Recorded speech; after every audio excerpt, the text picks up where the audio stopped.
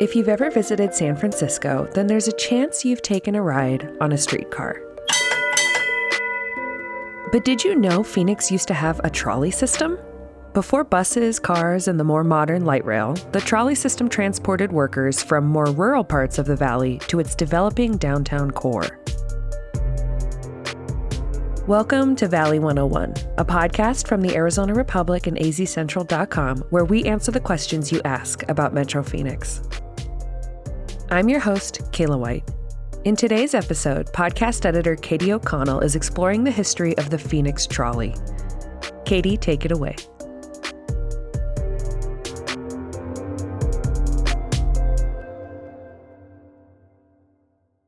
The Phoenix Street Railway System was founded in 1887. And it was started by a man named Moses Sherman, which, if you've ever heard of the part of Los Angeles that's called Sherman Oaks, it is named after that same man. That's Matt Jewett. He's a volunteer at the Phoenix Trolley Museum. Matt said that Moses Sherman was originally a teacher from Vermont. He then taught in Prescott and became the superintendent of public instruction for what was then the Arizona Territory. Moved up pretty fast, and he bought land in what was turning into Phoenix. And Moses Sherman saw an opportunity in that land. In 1852, New York City established a transportation system using streetcars pulled by horses called horse cars. Soon, most major U.S. cities had such a system despite sanitary problems. Moses Sherman bought land in Phoenix when it was cheap. He then built the streetcar line to run near or through his land, which made it more valuable. He even donated part of his land to become the territorial capital. But what he didn't tell them was that he owned pretty much all of the land from 7th Avenue to 19th Avenue. That's Elise Freed. She's a volunteer and docent at the Phoenix Trolley Museum. Elise said that real estate moves like that made Sherman rich, but they also helped the city grow. Yeah, so Phoenix was obviously a very small city, and much of it was what today we know as downtown. But the streetcars were what allowed it to expand beyond downtown. Take, for instance, Glendale. In the late 1890s, early 1900s, that area of the valley was just starting to develop into a farming community. And they needed to get all of their product to the city, and the trolley was a much more efficient and cheaper way of doing that than, stagecoaches and wagons and buggies. So it was building infrastructure and helping commerce that way. It was allowing people to live farther outside the city but still commute into Phoenix proper for work and for shopping. When Sherman launched the streetcar in 1887, the first streetcars were actually drawn by mules. So picture the cable cars from San Francisco, but it's a mule in front of it that's powering it. The first line was an east-west line. It took riders along Washington Street from 7th Avenue to about 13th Street. And Elise said there was also a small section that went north-south. It traveled north to Van Buren. And then a little piece south to what was then Maricopa and Phoenix Railway Depot, which would take everything out to Maricopa, where the major Southern Pacific and Santa Fe railroads were. In 1893, the line shifted from mule-drawn streetcars to electric streetcars. To power those, electric lines dashed through the city skies. The current traveled from the line to the car's motor by means of a long pole. The pole had a small wheel called a shoe that slid or rolled along the line. This overhead mechanism was called a trolley, a term that was later applied to the entire vehicle.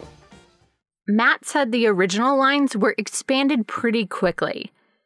By 1922, trolleys ran on about 28 miles of track through the city.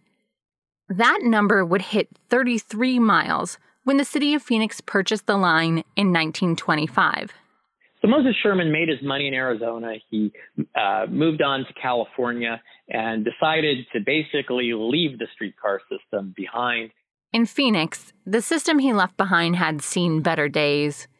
He couldn't entice private buyers to purchase it, so the city took it over, paying Sherman $20,000 for it. There was just one problem. The city didn't want the responsibility of the streetcar system. The tracks were in bad shape, same with the individual streetcars.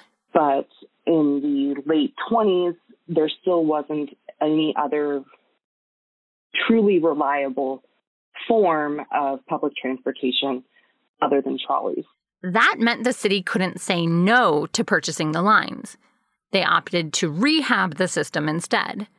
The city issued 2 bonds worth $750,000. They fixed the lines and purchased 18 new streetcars. The first of the streetcars arrived on Christmas Day, 1928. And those changes paid off. In 1929, the city's streetcar system had one of its most profitable years. It earned almost $300,000 from the streetcar system. And this might not seem like a lot of money, but consider this. Rides at the time only cost a nickel. The system had 6.6 million passengers that year. The streetcar really lived up to its motto then, ride a mile and smile the while. But the post-renovation honeymoon period for the streetcar would be short-lived. Only a few years ago, we were a discouraged people because we were the first to lose our jobs when Old Man Depression came along, and the last to get them back. We struggled vainly to regain our bearings while depression, fear, and failure stalked the nation. By 1932, rides dropped in half. Fares had to be increased, lines were closed, and workers had their wages reduced.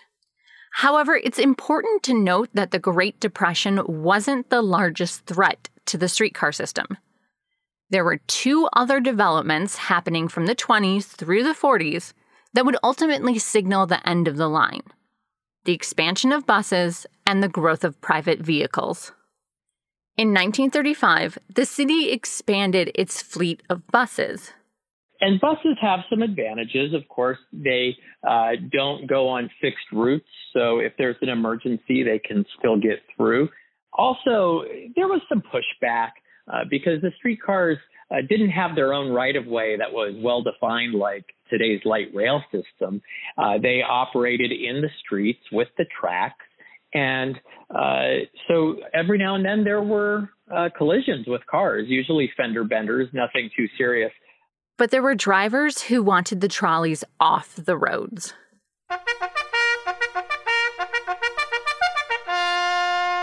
Then came the 40s and World War II. The Luke and Williams airfields were built.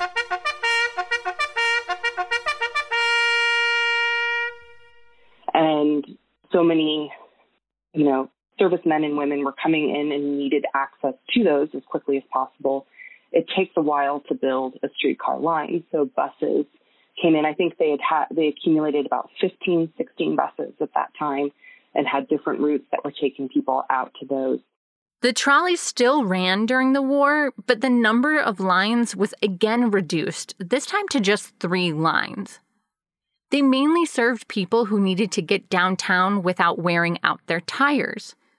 After all, spare rubber was needed for the war effort. I'm going to take you into one of our secret defense plants. Here you see men making tanks. For these we must have steel, copper, tin, aluminum, brass, and rubber. Here you'll get the truth.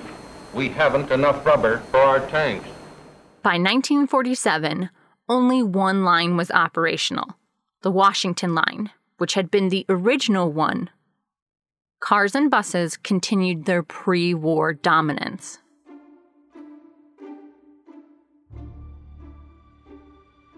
Then something happened that would be the final nail in the coffin for the streetcar.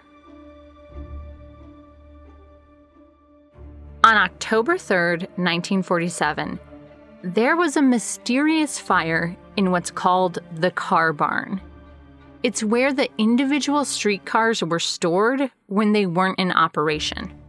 They did figure out what the source of the fire was, but there was suspicion that it might have been something malicious. At that time, streetcar systems across the country were starting to go belly up.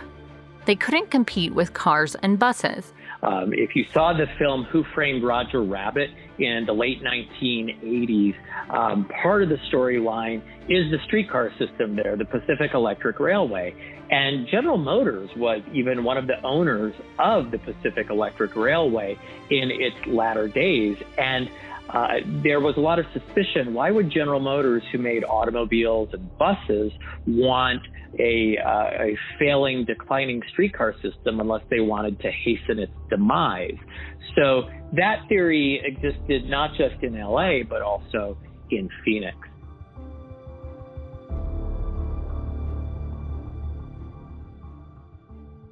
Only 7 streetcars survived the fire. And that made it very difficult for the streetcar system to continue running. And the following year, in 1948, the decision was finally made to shut the streetcar system down. On February 17th, 1948, the Phoenix trolley ran for the last time. There was a little bit of fanfare, some memorializing the streetcar system. The mayor was there, a few different prominent citizens from Phoenix. They called it the last ride. In their years of service, the 18 cars purchased by the city ran over 15.6 million miles. The valley wouldn't have rail service again until the light rail opened in 2008.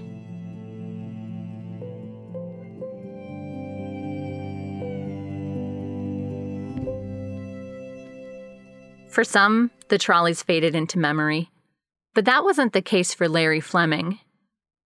Larry is the author of the 1977 book, Ride a Mile and Smile the While, A History of the Phoenix Street Railway, 1887 to 1948. And his obsession with trolleys started at a young age. His granddaddy took him on the trolleys, his grandmother took him on the trolleys, and it cost 5 cents, 5 cents. And that was back when he was a really little kid, and it got him. That's Gail Fleming, Larry's wife. Larry died in 2013. But in 1975, Larry and 2 of his friends, Carl Wicks and Dwight Van Seal, knew that there were 4 streetcars being used for studio apartments at the aptly named Trolley Trailer Court, and they wanted to preserve those 4 streetcars. He had kept an eye on all of the old trolleys that he knew where they were located, and as soon as they were ready to, destroy, if they were ready to demolish this trolley, then he would step in and say, well, I can help you out. The trio enlisted the help of the Arizona Historical Society, and in 1977, they opened the Phoenix Trolley Museum. It was basically a somewhat open structure with a roof on it to protect the old trolleys. And it was right next to the Ellis Shackelford House, which is that house right on the north side of Hance Park. The museum started with 2 cars, Cars 116 and Car 504. The Great Floods of 1979 actually washed away some of the other cars Larry and his volunteers had planned on restoring. So the museum's 2 cars remained the focal point of its collection for decades.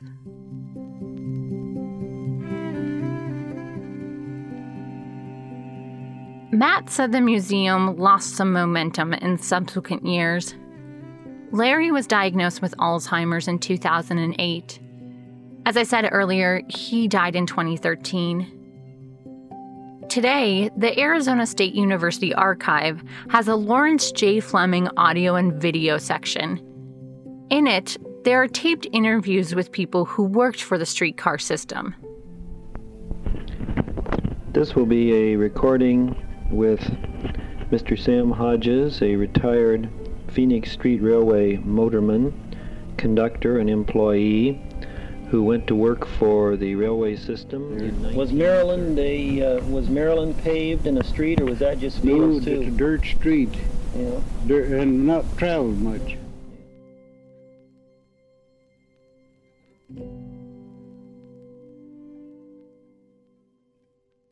Larry's work documenting the history of the streetcar and preserving parts of it are a large reason why we know so much about the system today.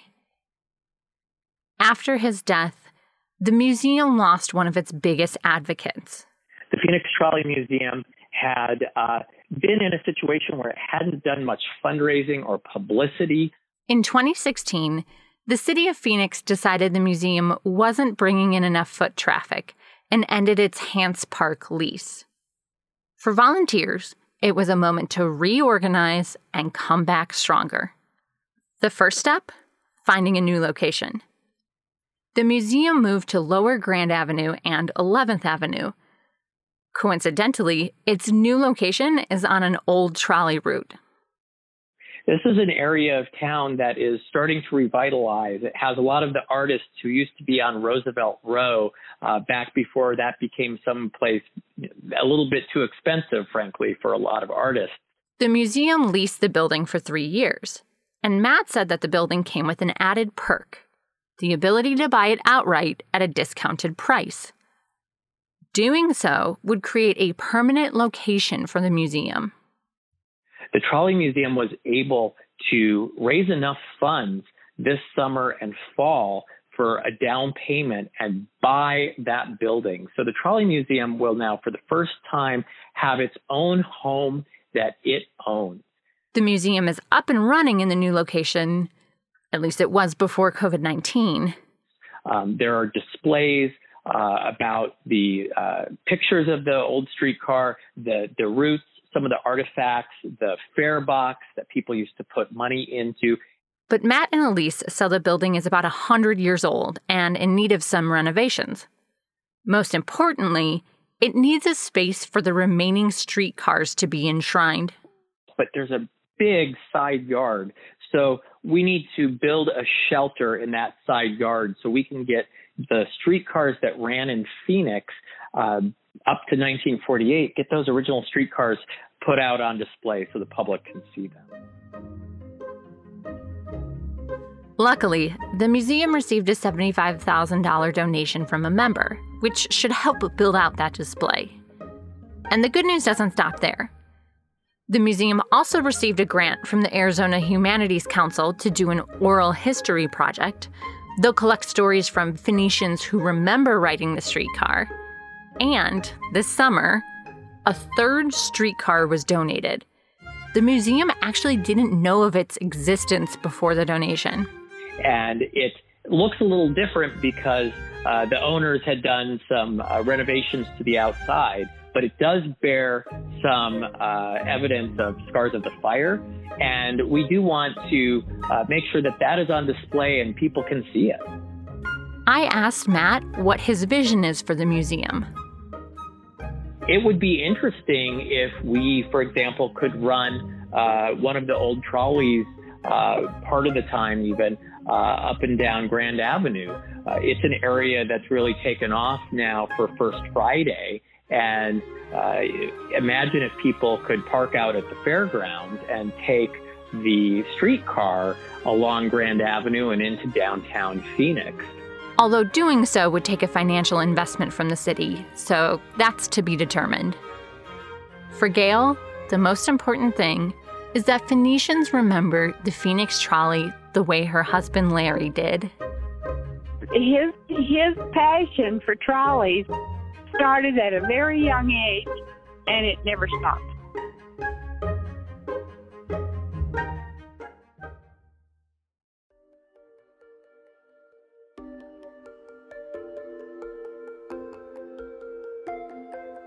Well, listeners, that's all for today. Audio in today's episode comes from Aurora TV, WSTV 13 Winston-Salem, and a promotional film from the WPA. Additional audio comes from the Office of War Information Bureau of Motion Pictures and the National Archives Video Collection. Let us know if there's anyone else in Phoenix's history who you'd like to hear more about. You can tell us your questions at valley101podcast.azcentral.com, or you can find us on Twitter at valley101pod. If you haven't done so yet, be sure to subscribe and rate our show on Apple Podcasts, Spotify, or wherever you get your podcasts. That's all for today. I'm Kayla White, signing off until next week.